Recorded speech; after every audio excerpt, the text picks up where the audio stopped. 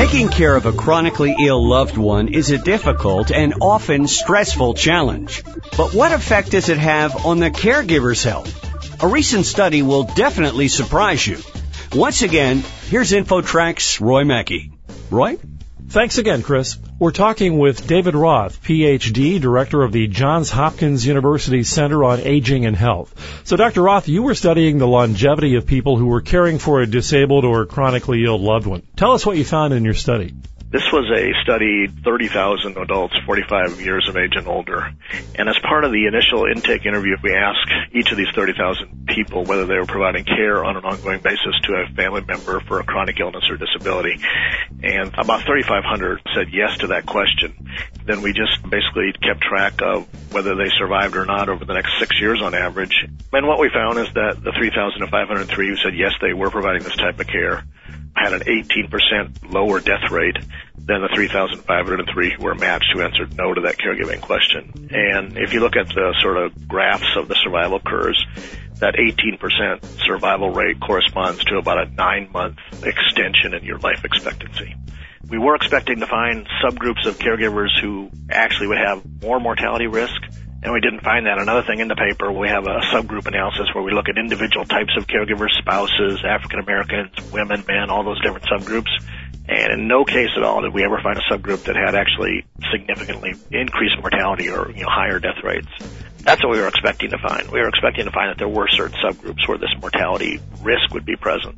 We didn't find any subgroups that had the mortality risk, and overall found the extension in life on average. So do the results of this surprise you?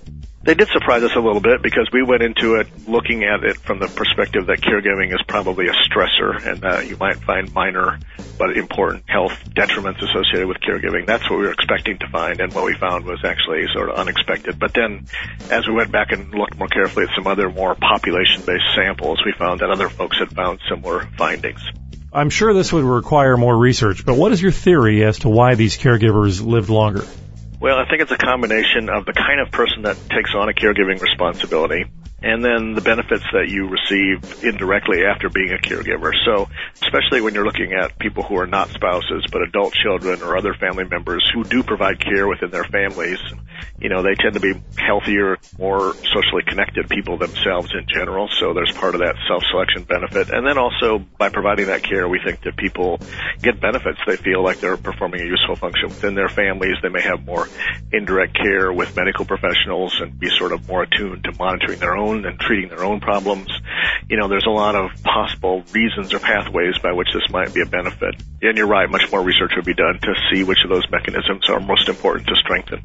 Just as a layman, I would think that caregivers often face some emotional challenges, perhaps depression, things like that. Is that correct?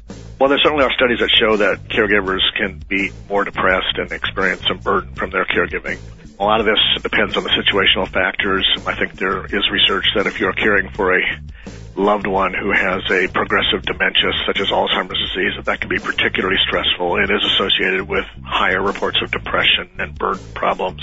Whether it actually affects their physical health is less clear, but I think in certain circumstances, yes, you can find significantly elevated rates of depression among stressed out caregivers. Based upon what you learned in the study, what advice can you offer to someone who may be heading into that situation of being a caregiver?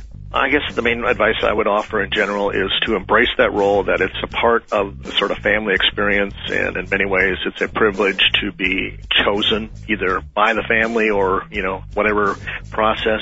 You have a very tangible opportunity to do good within your family, to support your family member who is struggling with an illness. In some cases it might even be a terminal illness. And yeah, it's going to have some stresses and it's going to have some challenges, but it also puts you in a unique spot to really contribute to that family member's well-being. And there are then, I think, return benefits from providing that kind of care within your family that in many cases can lead to better health or more fulfilling life. But that would be my advice to the person, is to do it and to embrace it and to try to get something positive out of it for yourself as well as providing that love to the family member. Fascinating topic. Dr. David Roth, Director of the Johns Hopkins University Center on Aging and Health. Dr. Roth, thank you very much for joining us on InfoTrack. All right, thank you. And for InfoTrack, I'm Roy Mackey. And that'll do it for this week's InfoTrack. We hope you've enjoyed the show. You can find us online at TalkZone.com. Or follow us on Twitter at InfoTrack Radio. That's INFOTRAK Radio. Thanks to our InfoTrack contributor, Roy Mackey. The executive producer of InfoTrack is Randy Meyer. Our engineer is Robert Sark. Internet services provided by Pair.com. InfoTrack is produced by Syndication Networks Corporation. I'm Chris Whitting. Thanks for listening from all of us at InfoTrack.